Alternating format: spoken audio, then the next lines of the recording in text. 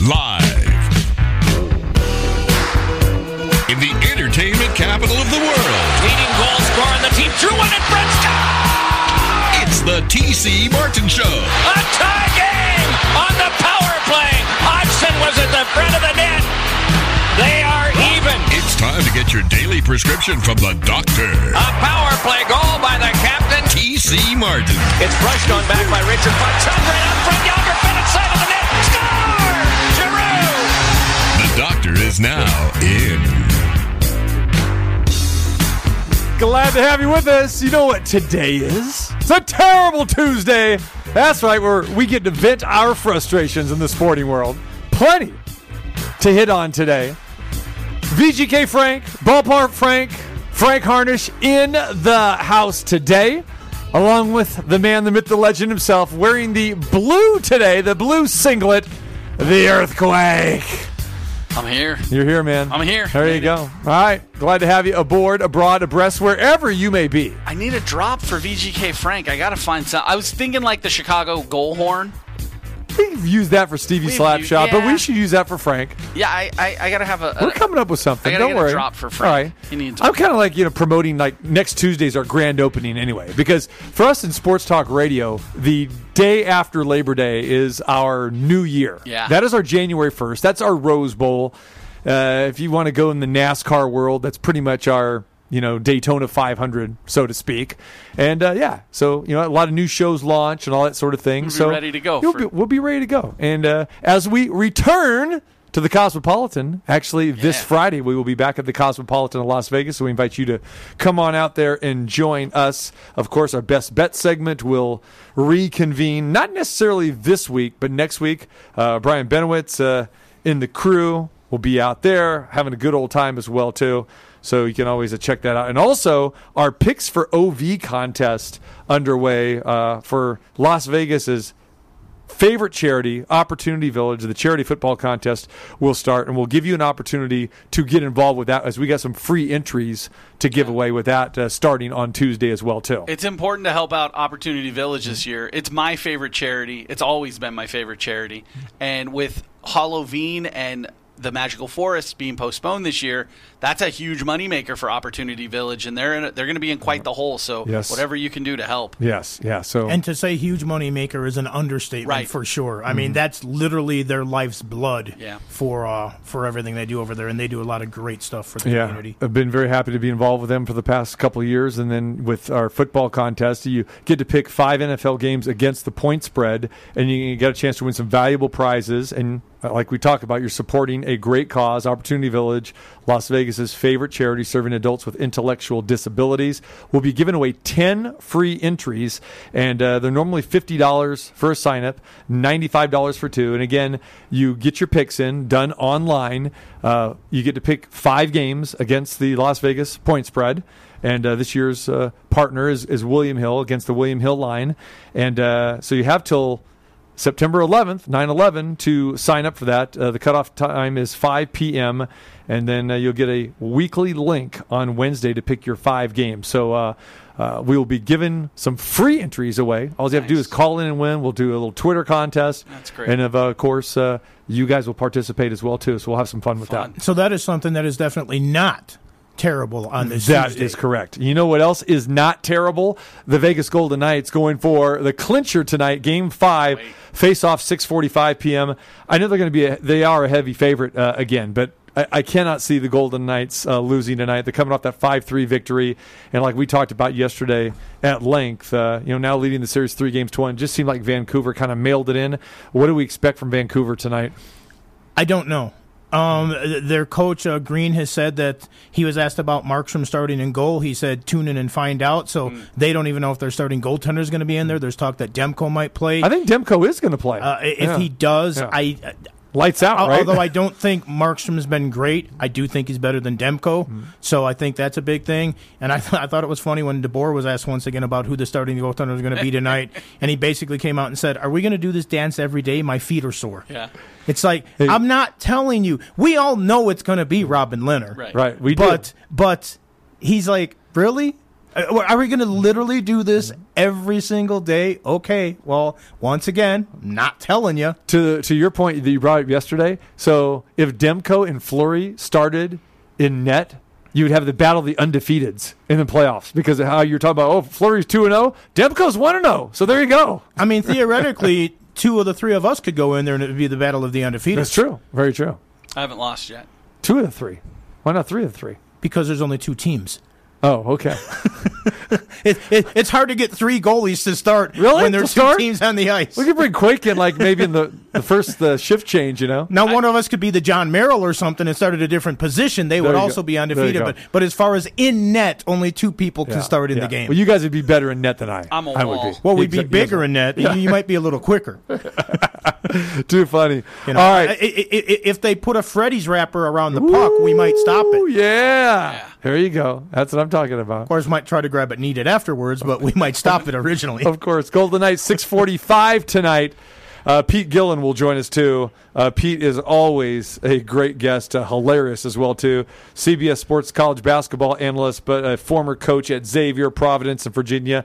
We will get his thoughts on John Thompson. We had Steve Lapis on yesterday, the former Villanova coach. I want to have Pete Gillen on as well, too. We couldn't fit them both in yesterday, so Pete says, hey, let me come on tomorrow. He said yesterday, so always good to have Pete on as well, too. And he's got some great thoughts about John Thompson, so we'll spend another day reminiscing and hearing some pretty funny stories about Big John Thompson from Pete Gillen as well, too. Yeah, and of course, John Thompson passing away yesterday. And like we mentioned, too, we didn't get a lot of chance to talk about Lute Olson also passing away over the weekend on Saturday. So a tough run for college basketball coaches. 2 of the greatest ever. 2 Hall of Famers. Yeah, absolutely. Yeah, 2 Hall of Famers passing away within 48 hours apart. Very, very sad. All right, terrible Tuesday. It's Terrible Tuesday. That's terrible. Things gone wrong in the sporting world. That's a terrible idea. I want to know what the hell he's smoking. Something stinks in here. That's terrible. It's Terrible Tuesday. Things gone wrong in the sporting world. Well, the kings of college football really not setting a good example, because if we look at what is happening in Tuscaloosa, Alabama, COVID is running rampant. And when Nick Saban made the comment months ago saying, hey, our players are more safe on campus if we send them back home. Well, really, it's not the players, because Alabama's players have been pretty good, but it's the students on the campus of Tuscaloosa that have been the problem. Positive COVID tests have risen up on campus. When students came back to school, the first test they had were 1%. That was pretty good. Next day, up to 4%.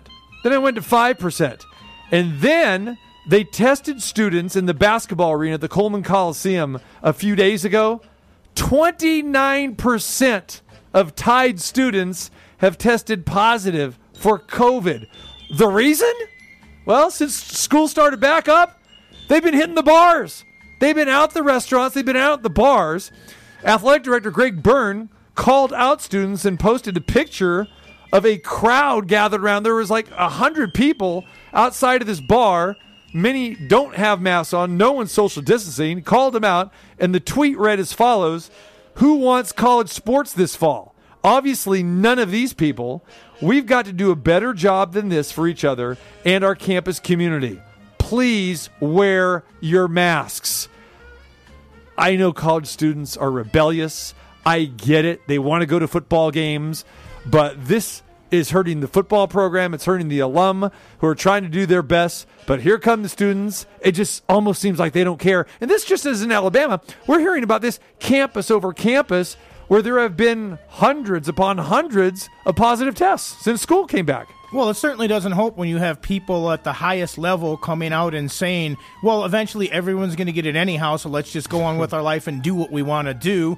And, gee, wait, you're telling me that college students are going out and partying like they're young and bulletproof, and they hear all this stuff about how, well, we're young, so it's not going to affect us anyhow, so they're ignoring it? So all those pictures we've been seeing, maybe they're not all phony stuff and everything. Of course they're going out. And of course if you go to a party and somebody else has it and you're interacting with people and you're probably doing some drinking and maybe sharing the same bottle and doing all sorts of other things, of course it's going to spread. This does spread. Wear a mask. There's a reason the NHL and the NBA are working, because they're in bubbles. The WNBA is in a wubble, whatever the hell that is, which I still don't understand. But yes, they're safe and they're doing it right. When you're interacting with people and you know it's already on the campus, your odds of getting it go up exponentially, as our friends at Cox Cable like to say in their commercial. But it's not surprising, but it also shows you that you don't have to be a genius to get into college. You can actually be kind of stupid. So what you're saying is they're partying like it's 1999. They're partying like they don't care if they make it to 2021. Well, college football is back, though. And if we watched it, it was on TV Friday night. Yeah, we had Austin Peay against Central Arkansas. And, of course, Quake, you know what the chant is at Austin Peay, don't you? Oh, no, I don't. Yeah, I can't wait. Everyone in unison all together, it's, let's go Peay! Let's go Peay! Now, do you remember when that really took over and became super popular? In the tournament, when they made the tournament. When Fly Williams was their point guard. Fly Williams! The student body would get up in unison every time they got the ball and say, Fly is open, let's go Peay. That's right. That was their chant back in the day. 2,000 fans were allowed to come in the stadium. Yeah, not all of them showed up, but so the opening kickoff of the season, you know, we got it, and the first play from scrimmage was a 75-yard touchdown run. Crowd going crazy, and actually it looked good. It sounded good. It's like, okay, college football is back. And, you know, I am a firm believer that this can work. We're playing in massive stadiums. You don't need to have huge crowds, but we need to have some crowds. We do. You're playing outdoors. You're playing in huge stadiums. Yes, it can work, okay? Wake Forest comes out today and says, you know what? We really thought about this. They got their opener against Clemson. Nah, no fans. Wait a minute. If Central Arkansas can do it, and other teams are thinking about doing it, now I'm saying you don't have to limit it to 2,000 fans, because Central Arkansas, the capacity is probably like, you know, less than Sam Boyd Stadium. You know, but again, at these major stadiums, you could have 15 to 20,000. You could spread it out. And again, why can't all colleges be on the same page?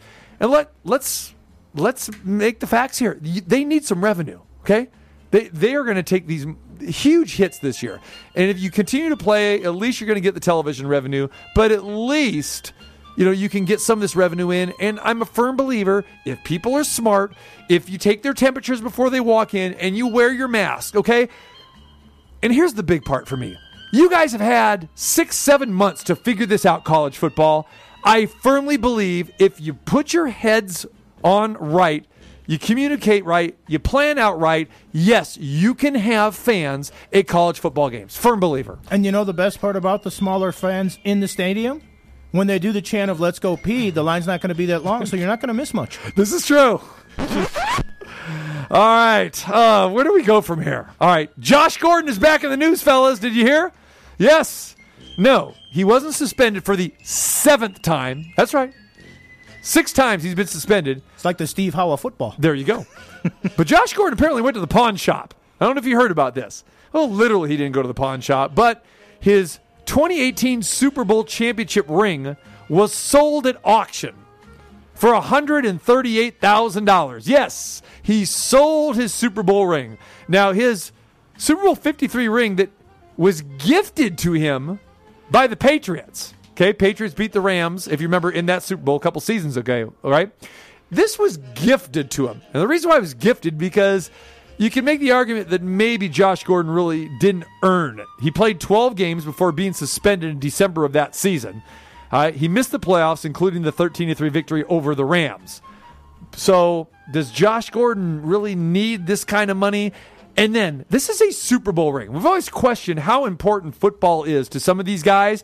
You won a Super Bowl ring, the pinnacle of your career. People would die for this, and you hawk it for $138,000, which is a fraction of the salary that he earned last season with Seattle. I don't know if he needed the money. Maybe he didn't think the ring was that valuable to him. Maybe, like you said, maybe he felt he didn't earn it, so he figured out we should get something out of it. Maybe he thought somebody else give would it to a enjoy charity or more something than then. him. I can't explain why he did it, but you know what? It is his. He does have the right to do it. I still think it's stupid. I still don't understand it, but he didn't ask our opinion. $138,000. I wonder how much of that he actually gets, because if you bring in an auction and you sell it via an auction, obviously they get a percentage of this deal. There's also taxes on it. There you go. Right? I think the auctioneer would probably 25% maybe they'd take. The company, the auction company. That's what I'm thinking. And maybe 20%, something like that. Yeah. So maybe he's walking away with 70, under $100,000. Yeah, 80,000. I don't know. There you go. Josh Gordon in the news again for the wrong reasons. Well, speaking of wrong reasons, we love to, in this society on social media, and this is one of the reasons I call social media haterade, we love to just hate on everybody. Tuukka Rask left the bubble in the NHL when the Boston Bruins were playing early on in the playoffs, and people just ripped him to death for it. Did he go get some chicken wings at Magic City? He did not go get chicken wings, but here's a recent text that somebody sent out about Tuukka. This is from Mark Johnson. As a lifetime Bruins fan, I'm disgusted by your cowardly decision to give up. You quit on Boston, your coaches, all of your teammates, yourself, every Bruins fan. I hope that I never, all in capitals, have to see you in a black and gold sweater with the spoked B again. So just letting Tuukka have it for being a quitter. Well, now as it comes out, and we heard Boston basically not saying too much about this, but saying that the team supported him. A lot of people thought, well, how can they really support him? He walked out on his team. Both of you guys are fathers. I'm not. Turns out Tuukka Rask got a call in the bubble from his wife. There was a medical family emergency. He spoke to his daughter on the phone. His daughter was apparently in the hospital. We still don't know exactly what was wrong because they're not letting all that out. Tuukka Rask had a sick child in the hospital. She was in tears, saying, "When you coming home, Daddy," basically. His wife was just absolutely freaking out because this was still during the start of the playoffs. He could be there for 3 months at that point. He left to help out his family and be with them. He put his family first. By the way, this is a man that's already won a Stanley Cup ring.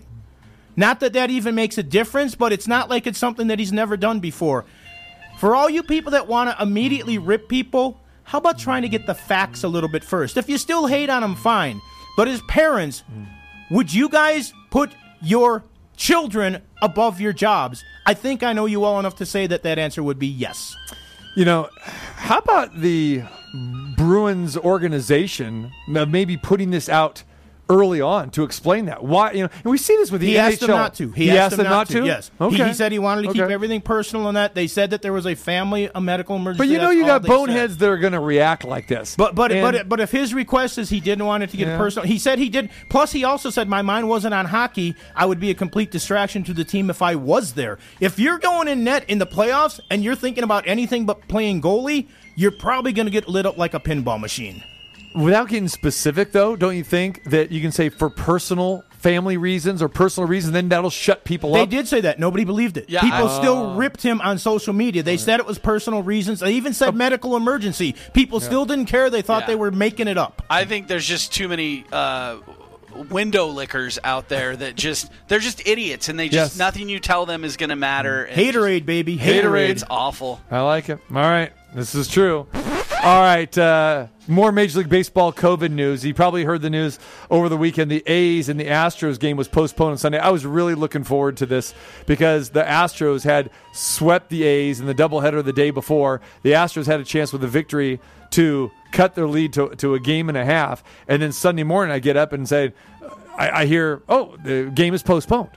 For what reason? Well, we know it can't be weather because the Astros play indoors. But then we find out the A's had a positive COVID test. They weren't saying player or person of the organization. I happened to find out that the reason for this, and this was not made public to anyone out there, is that the A's left the hotel while they were in Houston. Now, it is supposed to be, okay, it's not any Major League Baseball rule, but I have told you guys, before that, I had planned to go do some games and go see the Astros this year, but it doesn't make sense because the Astros, when they go on the road, they're quarantined. So they're only allowed to go to the stadium, the bus, and then come back to the hotel, eat their meals in hotel, this and that. So apparently the A's are not abiding by that, and they let their team go on the road. And this is where this guy contracted COVID-19. So therefore, what happened here was that game was postponed on Sunday, and now their game they're supposed to get on a plane Sunday night and go to Seattle. Well, that's not happening. Now we get word today that the A's had to stay in the hotel in Houston. They were still there as of today until they get their test back because they had to send the test to Salt Lake City. The Astros had to be retested and everything. No Astros tested positive. But here we go again of guys going out, and now the A's are not going to play until Friday at the earliest. So that Seattle series canceled. The Astros were unable to play last night because Texas was coming to town. They had to wait for their test. So one clown screws up 4 teams of Major League Baseball, and they continue to play catch-up here. I think we need a new slogan for sports right now in 2020. If you're not in the bubble, probably going to be trouble. Yeah. Because it's ridiculous. You can't control it. Too many people still don't take this serious. And they don't get that I'm young, I'm healthy, I'm going to be fine if I get it. You can still give it to other people. And if you do have it, they're going to shut down your sport. We just talked about Tuukka Rask being ripped on social media for something that he wasn't guilty of. These people that go out and do this kind of stuff, they actually are guilty of the stuff. Knock it off. Yep. And if you don't, then I'm sorry. That guy should have to get up in front and apologize to every one of his teammates, everybody else out there. And quite frankly, I think he should be fined or suspended or something. It's ridiculous. How many we have teams with like 34 games played right now, and then some teams with still 23 or whatever because of this stuff. And it's going to continue on and on again until somebody realizes you've got to get it under control. Yeah, there needs to be rules in place that are the same for everyone, because now with the A's, that takes us to, 5 teams, the Cardinals, the Marlins, the Reds, and the Mets, all missing games for positive tests. Well, here's another thing. I'm not the biggest fan of social media, although I'm on it, and this is another reason why I call it Haterade. If you're not familiar with Jackie Redmond, she is an analyst on NHL Network. Does a tremendous job. I've had the pleasure of meeting her and interviewing her. She's one of great. the nicest people I've ever met in my life. So Ted, tweets out the other day talking about NHL Network and Jackie Redmond in specific, and I'll clean this up so I can say it on the air. Isles could win the cups. Instead of cup. Plural. Isles could win the cups, and you dumb blanks would still not even give them the coverage you deserve. I think it should be they deserve. Yeah. Jackie is a straight-up B, but he doesn't say the B, he says the word. So Jackie Redmond, being the classy person she is, says, "Good morning to everyone but this guy." P.S. Ted, if you actually, watch the video, you'd see I do, in fact, highlight how dominant the Isles have been. She took the high road. Right. She's a wonderful person. Yeah. Why would you even tweet something like this? Why would you, I get my 15 minutes of fame. Let me call this woman every derogatory name in the book and say how horrible she is. By the way, I didn't even really watch the video because she actually does give my team some love, and they talk about it. And I've seen her on NHL Network, and they do that. People, think before you hit send, and if you're not allowed to think, then don't hit send. This was our story that we talked about last week, if you remember, too, with talking about hitting, thinking before you send, when the N-word went out and it wasn't nugget.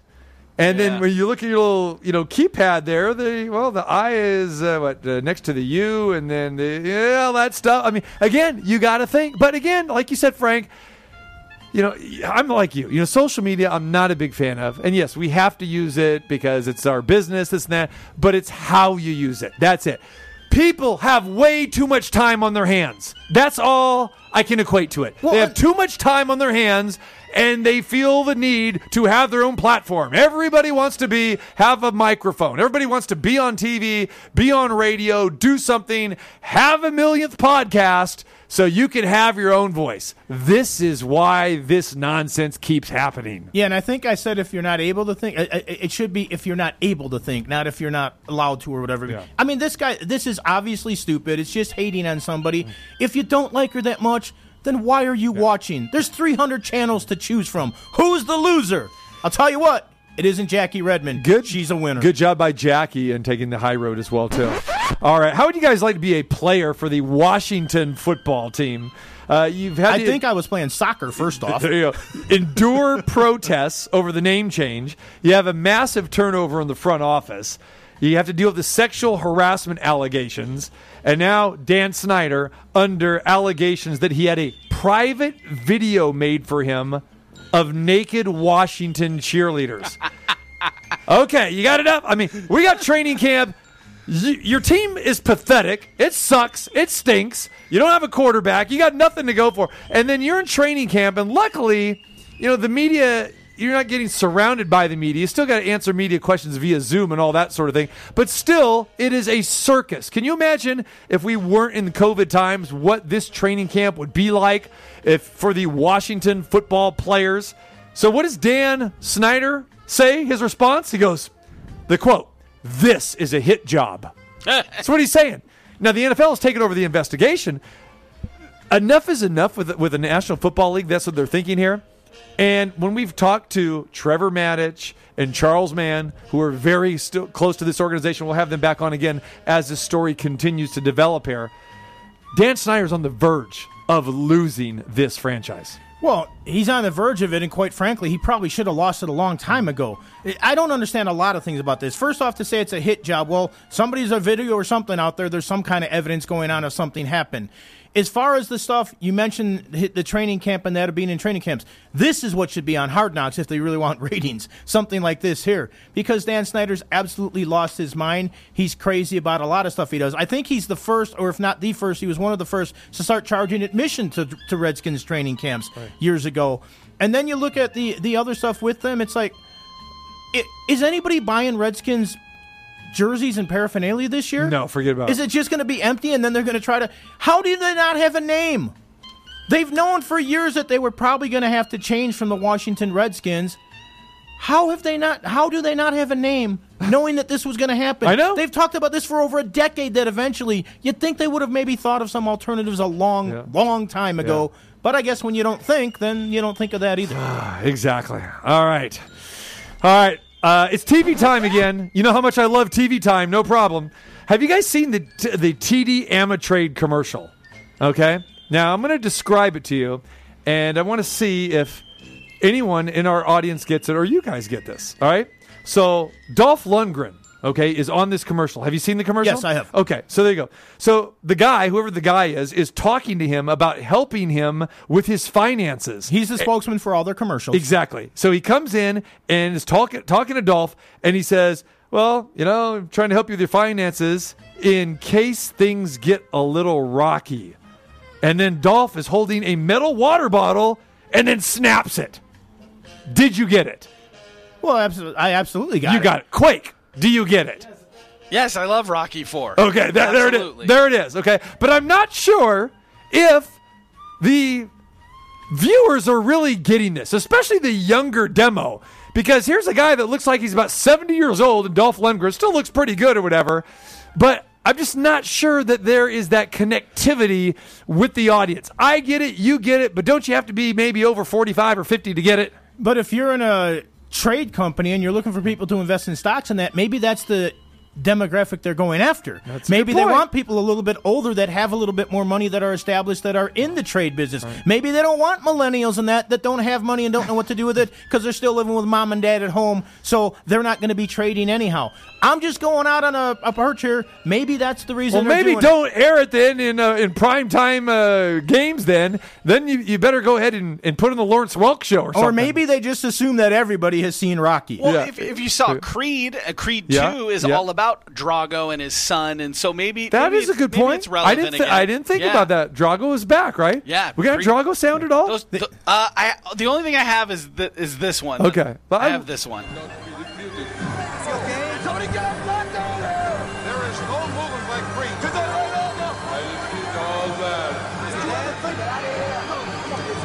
Dolph Lundgren, what, 30 years ago? 25 years ago? I don't know. Best thing, Yasamia, he fights for me. I will break you. All right. If he dies, dies. All right. So we know that it is really bad COVID time here. I'll leave you with this, guys. We're looking at ESPN, the bottom line, the ticker, as we always watch for our updates. And I saw this last week. Brady leads Bucks on 3 scoring drives. Bruce Arians, quote, he was fired up out there. What does it come to? Is this what it's come to now? That we have got to get play-by-play of Tampa Bay Buccaneers practice? Brady leads Bucks on 3 scoring drives. This was not an exhibition game. Obviously, it's not a regular season game. This was practice. We're talking about practice here, and this appears on the bottom line? Are you kidding me? Next to Lute Olson's death, we've got Brady leads Bucks on 3 scoring drives? What are we doing here? Well, it's because Tom Brady, to some people, is bigger than the game itself. They changed the way they pronounce the name of the city for crying out loud in the team. Why wouldn't they do that as well? We're going to hear every update on Brady. I just want to see the first time when he throws a pass and the receiver drops it and Giselle says, why can't they catch the damn ball? All right, terrible Tuesday. Here's one for you. I'll leave you guys with this. That's okay. You can get rid of the music. But I went to Burger King the other day. I'm going to say it. I went to the BK the other day. I usually never do this. Never. But tell me if this is strange to you. So I order my food. They ask for my payment, so I give them a card. Okay. Every other place I've been to, I hand them the card, very carefully, the gloves on. This guy puts out a tray, the food tray. He wants me to put my card on the tray. So tell me if this is a little abnormal. This is normal. I have no idea. So I put the card on the tray. This was not the most sanitary tray, if you know what I mean. I mean, there was all kinds of stuff on this tray. He gives me back my card on the tray. Take the card and being very, very careful that I was doing. Then here comes my food in a bag on this same tray that even looks like it's more filthy than before when my card was on it. I'm not thinking this is the most sanitary way to do fast food. Can I get a witness here? Yeah, they're the only place doing it that way. I don't understand it. Everybody else just has... So it wasn't just this guy and me? This is how they do it? Any Burger King I've gone to, really? That's how they're doing it, and it makes no sense to me at all. I think it's because they originally went down to school and used to party at Alabama, and so that's just the way they do things there. See, I thought you were going to come with something with the old Burger King slogan or the guy wearing that. You're going to come with something like that. Give him time, he will, because he's got every quick-witted answer you can think of. So I don't know. Safe to say, I'm not going back. Yeah, I don't like Burger King. That does not happen at Freddy's. Yeah. Well, having it your way doesn't mean that it's the safe way. Did I tell you? There it is. There he goes. See, that's a goal horn right there, Quake. I got it. That's a drum. There it is. That's VGK Frank, ladies and gentlemen. The goal was under further review there for a minute. If you've got some terrible Tuesday takes, hit us at TCMart21 at VGK Frank. And whatever Quake says, we got to get him a new one. Whatever. It doesn't matter. It doesn't. Just don't tweet me. Don't tweet him at all. Exactly. With your terrible Tuesday takes. When we come back, we reminisce a little bit about John Thompson with the former coach and the CBS Sports analyst Pete Gillen. Hello, I'm Stephanie. I'm from Germany. Yippee-yo, Schweinebakke. When I'm in America, I'm listening to TC Martin Show.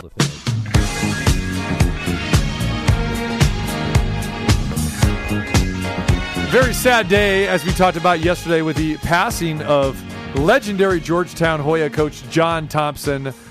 Just iconic with the Big East, iconic with college basketball. The first black head coach to win a national championship, passed away, unfortunately, at the age of 78.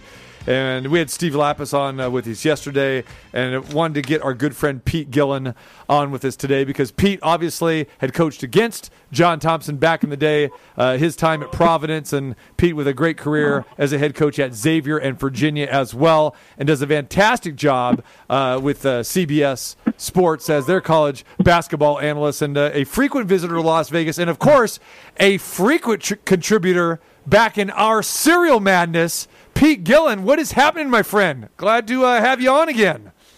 You got me, TC. Great to be with you. That was the highlight of my burgeoning career. The Serial Madness, you took me to the top of the mountain. Well, you took us, Pete. There you go. You carried us on your shoulders. No doubt about that. So let's talk a little bit about John Thompson. First of all, when you heard the news, what were your thoughts about a guy that I know that you know pretty darn well? Very sad, TC. I mean, he was a legend in college basketball. 27 years the head coach at Georgetown. You know, as you know, winning a national title 1984. he was one of the faces of college basketball during the 80s and early 90s. And the Big East was at its peak. It's a great league right now, but back in the 80s and early 90s, when you had John Thompson and Lou Carnesecca and Rollie Massimino and Jim Boeheim and, Jim Calhoun from Connecticut, it was like who's who, all superstars. And he was the cream of the crop. He won, I think, 6 Big East tournament titles. But I was very sad, but we lost a legend, and he really will be missed in college basketball. You got to put Pete Gillen on that list of those Big East coaches. What are you talking about? You being so humble now? What's the deal here? I got beat up. No, I got beat up a little bit. I'm trying to, bounce back. My cut man had a bad day today. He patched me up, and I got a few holes that I'm, trying to cover up. But, yeah, we banged heads with John when I was at Xavier. We played them in the NCAA tournament, and then at Providence, the head coach for 4 years there, we banged heads with John Thompson and, Allen Iverson and Alonzo Mourning. Great players they had. I didn't coach against Patrick Ewing, but of course he was there. It was an honor to coach against him, and he was, a mountain of a guy, and he was a tremendous presence, and he was a father figure to a lot of these young men. And Georgia had a brand throughout the country. They were a national program, and young kids all over the country, from east to west, Georgetown fans. You had the Georgetown Pants, the Hoya Paranoia. So he did an unbelievable job building the program at Georgetown, and he sustained it for so long, 27 seasons, and he had an unreal career. Pete, let's dive into the locker room a little bit, okay? As you were preparing your team to go against Georgetown in a John Thompson-led Hoya team, what were you preparing for, and how would you go about getting your guys ready for that? And what was the scouting report on Georgetown? Well, it was very physical, very aggressive. So we said, hey, men, it's going to be a battle tonight. It's going to be really super aggressive. You can't take a backward step. If it's too tough for you, I love you. Sit down, go into the bench. We'll get you a donut. But you got to be ready to play. And I said, hey, I'm not afraid of him. He might kick my butt, but I'm going to take a bat and swing at him. So I showed the kids I wasn't afraid of John Thompson, even though I was. I told them I wasn't. And I said, we can't back down. You got to fight. And our kids, we did a good job against them. They beat us more than we beat them. We got them a couple of times, but they had a great team. But the big thing is, in for a real battle, real slugfest, because they were aggressive, they were physical, they attacked you, they were deep and athletic. They were a great team. Pete, on that point, let me ask you this about the rivalries with these schools and specifically these coaches, because we know that Jim Boeheim and John Thompson really were adversaries, and they really didn't get along. I mean, Boeheim openly admitted that. It wasn't until later on that they actually became friends. It seemed like, from a distance, that there were a lot of coaches that maybe didn't care for John Thompson, didn't get along, or I don't know if those were just the true battles that went on there within the Big East. Was that true, or was that a little bit of a misnomer about coaches not liking Coach Thompson? That's a good question, TC. The competition. The Big East was fierce. The recruiting was fierce. Going for Patrick Ewing and people like that. A lot of schools in the Big East were after him. Patrick was from Cambridge, Massachusetts, so a lot of schools were after him in the Big East. So, it was competition, and that's what it is. When you have rivalries, people, didn't care for each other. But once the season was over, once the guys retired, and then they got close. Like Rollie Massimino, used to bang heads with John, but afterwards, there was a respect there, and they got to like each other again. So I think that's what happens when you're battling, knocking heads with people. You're not really don't care for them. I think that's almost any school when the intensity is great. But I think once you got to know John, he had a great heart. He really had a good sense of humor. He was a wonderful man. But going to war, these are battles. So when you go to battle, you're not going to hug your opponent because they knock your head off in a minute. So during the time, the competition, maybe people didn't like him that much, but once they got to know him and he retired and the other coach retired, they became good friends in many cases. All right, longtime head coach Pete Gillen joins us, former coach at Xavier, Providence, and Virginia, and does a fantastic job and has for many, many years now on CBS Sports as our college basketball analyst. TC Martin Show with Frank Harnish here. Pete, you mentioned a little bit about the recruiting of players and that, and what was it like to recruit against a guy like John Thompson? Were there some coaches, when you heard that they were going after a player that you were interested, that you kind of threw your hands up and thought, well, I'm not going to get this one, or did you just dig in a little bit harder? And or was there ever a time when you were like, well, thank goodness that he's used up all the scholarships he has for this year? Yeah, well, another good question, TC. He was tough to beat. He was like a father figure to these young men. Georgetown is certainly a great university. He graduated most of his players. They played an exciting style. So he was tough to beat. We really never beat him in recruiting battles. We went against him a couple of times, but we knew, that if they really wanted a young man, he's tough to beat because he was winning big when I got there in the Big East back in 1994 to 98. I was there. He was winning big, won the national title in 10 years before, and it was always good after that. In the Final Four a couple more times. So, we went against him a couple of times, but he beat us every time in recruiting. Because, once again, he took care of his young men. He was a father figure. His young men graduated. So they had a lot to offer. D.C.'s a great city. We had great programs, too, at Providence and Xavier. But he was tough to beat when he really wanted a young man. Pete, we know that you got stories. You got plenty of stories, and I know there's got to be a good John Thompson story in there from your personal experience. So share one or two with us. Well, one game that you can actually tell on the air, Pete. I should say, right? Yeah, I know. I got a lot of stuff. I got a lot of baggage. I was a garbage man for a long time, TC. So I got a lot of baggage. But we had one game we played, and we're playing against Allen Iverson. Up at Providence, and we had guard Shamgard. So we have guard, you know what I mean, against another superstar, Allen Iverson. And so half of Brooklyn came up. All Brooklyn came up to the game. So we're playing them. It was a really intense game. It was straight fight right in the beginning, almost a fight, just intensity galore. Because we were good. That year, we got to the Elite Eight. And so we're playing them, and, Thompson gets a couple of tees. He gets thrown out of the game, and people, they had towels.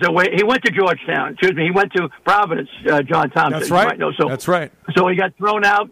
So, I kind of, I was kind of happy there. I said, that's good. We had no problems trying to beat him, with the players. So then we were fortunate to win the game by a couple of points against Allen Iverson, right? So we go into the locker room, and half of Brooklyn's in there. We had Three-Fingered Willie, Batman, Bullhead, Ice, Slice, Dice, all sorts of characters, So we're going to say the team prayer.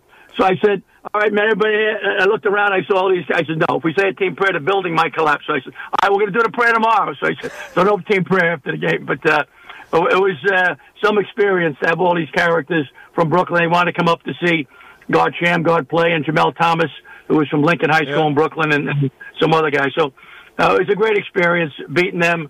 We didn't beat him too often. We beat him once in the NCAA tournament at Xavier, but he beat us more than we beat them. But he was a great coach, and he was an intimidating figure. He's a big, gigantic, almost 6'11", 7 foot, 300 pounds.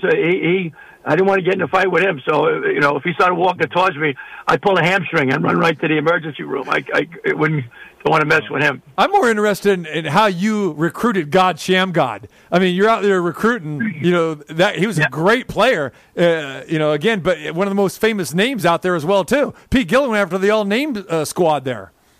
Yeah, no, we were fortunate to get him. We knew his high school coach, a guy named Bill Abera from LaSalle Academy in New York City. We knew him well from working at this 5-star basketball camp I worked at. And, our assistant, Bobby Gonzalez, at the time, did a great job recruiting him.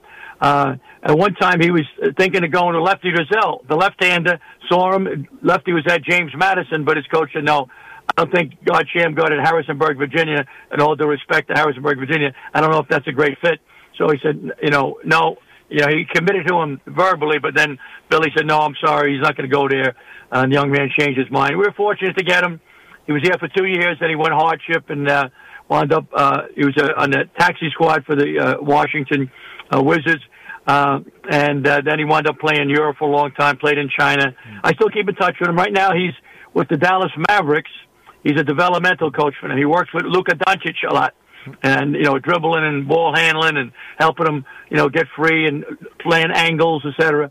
So I talked to him the other day after Dallas beat the Clippers, I think, to go to 2-2 before they get knocked out. But he's doing great right now. But we got lucky. He was a McDonald's All-American, but people really didn't know how good he was. So we got in early and were able to hang in there. But he wasn't as recruited as hard as maybe he should have been. But he was a great college player. Pete, when it comes to John Thompson, again, one of the other things that he was part of the era of was when college basketball coaches really became living legends themselves. In the NBA, the players are generally the stars, although some coaches are very well known. But in college basketball, outside of maybe John Wooden way back in the day, the coaches were known and they actually became stars of the teams. And with John Thompson, he started doing appearances in movies like Blue Chip, and him and Bobby Knight and Jerry Tarkanian out here at UNLV and that. How did that change, and how was that as being a coach, knowing that although you had young kids in that were going to be stars maybe eventually down the road or something, but you were really kind of the focal point of the media and everything else out there, and how did that relate with John Thompson? Because this was a guy that was known everywhere, not just because of his size, but also his notoriety on the big screen. Yeah, no, you're right. Those coaches became they're the superstars in college. The Tom Izzos, the Coach K, Coach Krzyzewski at Duke, the Roy Williams. Those people are legends. And there's others, of course, but those are some of them.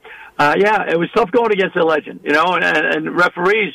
I said, hey, you pointed at the Georgetown Bass. Don't say our ball. No, it's you're supposed to be fair. Sometimes he was intimidating. He was a big guy, and if he yelled at you, you knew it. And he was a great coach, and he said his kids loved him. The players loved him. They played hard for him because the players knew that John Thompson cared about them, because they graduated. And he had a lady named Mary Fenlon, who was his academic advisor, did a wonderful job with the players, making sure they get a good education, they graduate, and he graduated something like 75 out of 77 young men that stayed for 4 years. It didn't go hardship or whatever, transfer. So, it was tough. You go against Coach K and Roy Williams, because referees, they know who's on the other side.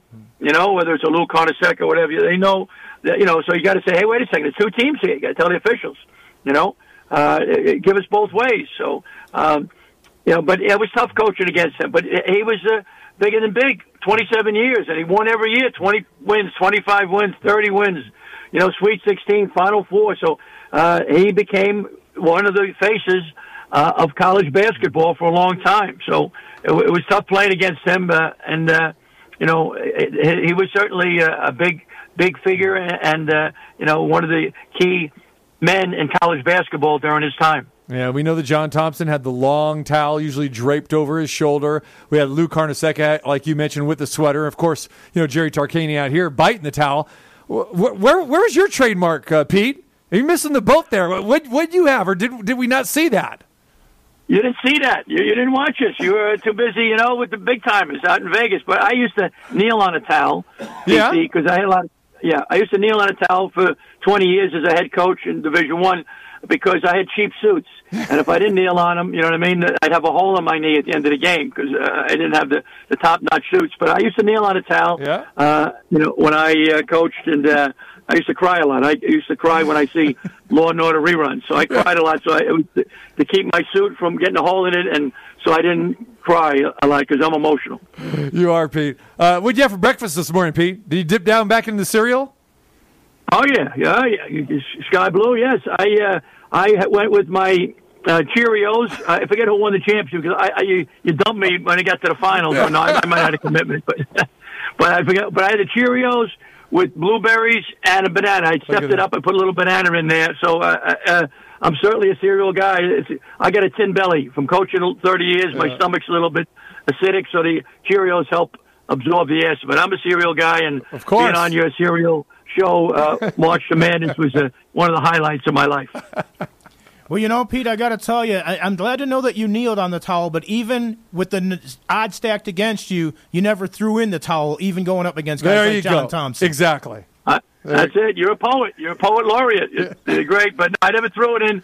We gave it our best shot. We won our share of games, and lucky to do it for 30 years as a head coach for 20, assistant for 10. So I was fortunate. I miss it.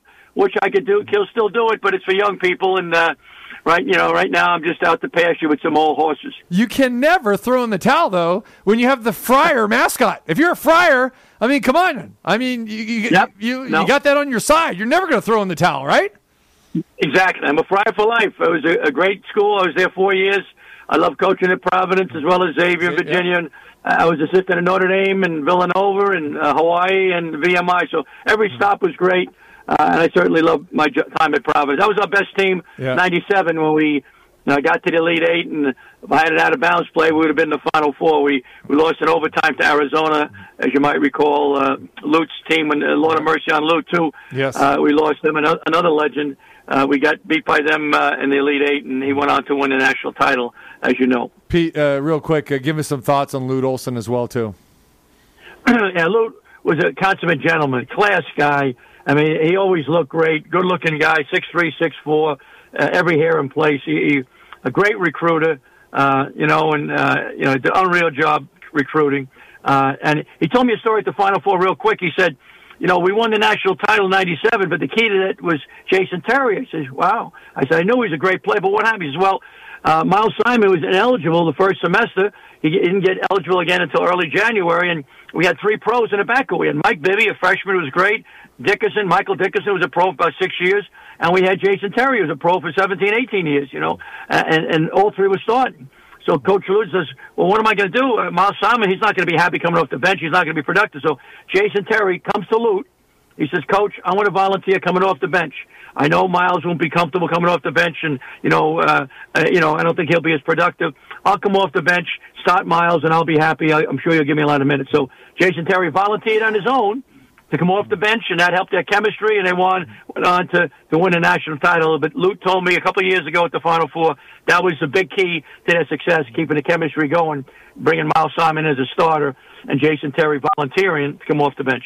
Whose hair was more perfect of that silver lining there, Lute Olson or Ted Baxter? Who was Ted Knight, by the way? Lute. They're very similar. Would you say that? Very similar hair?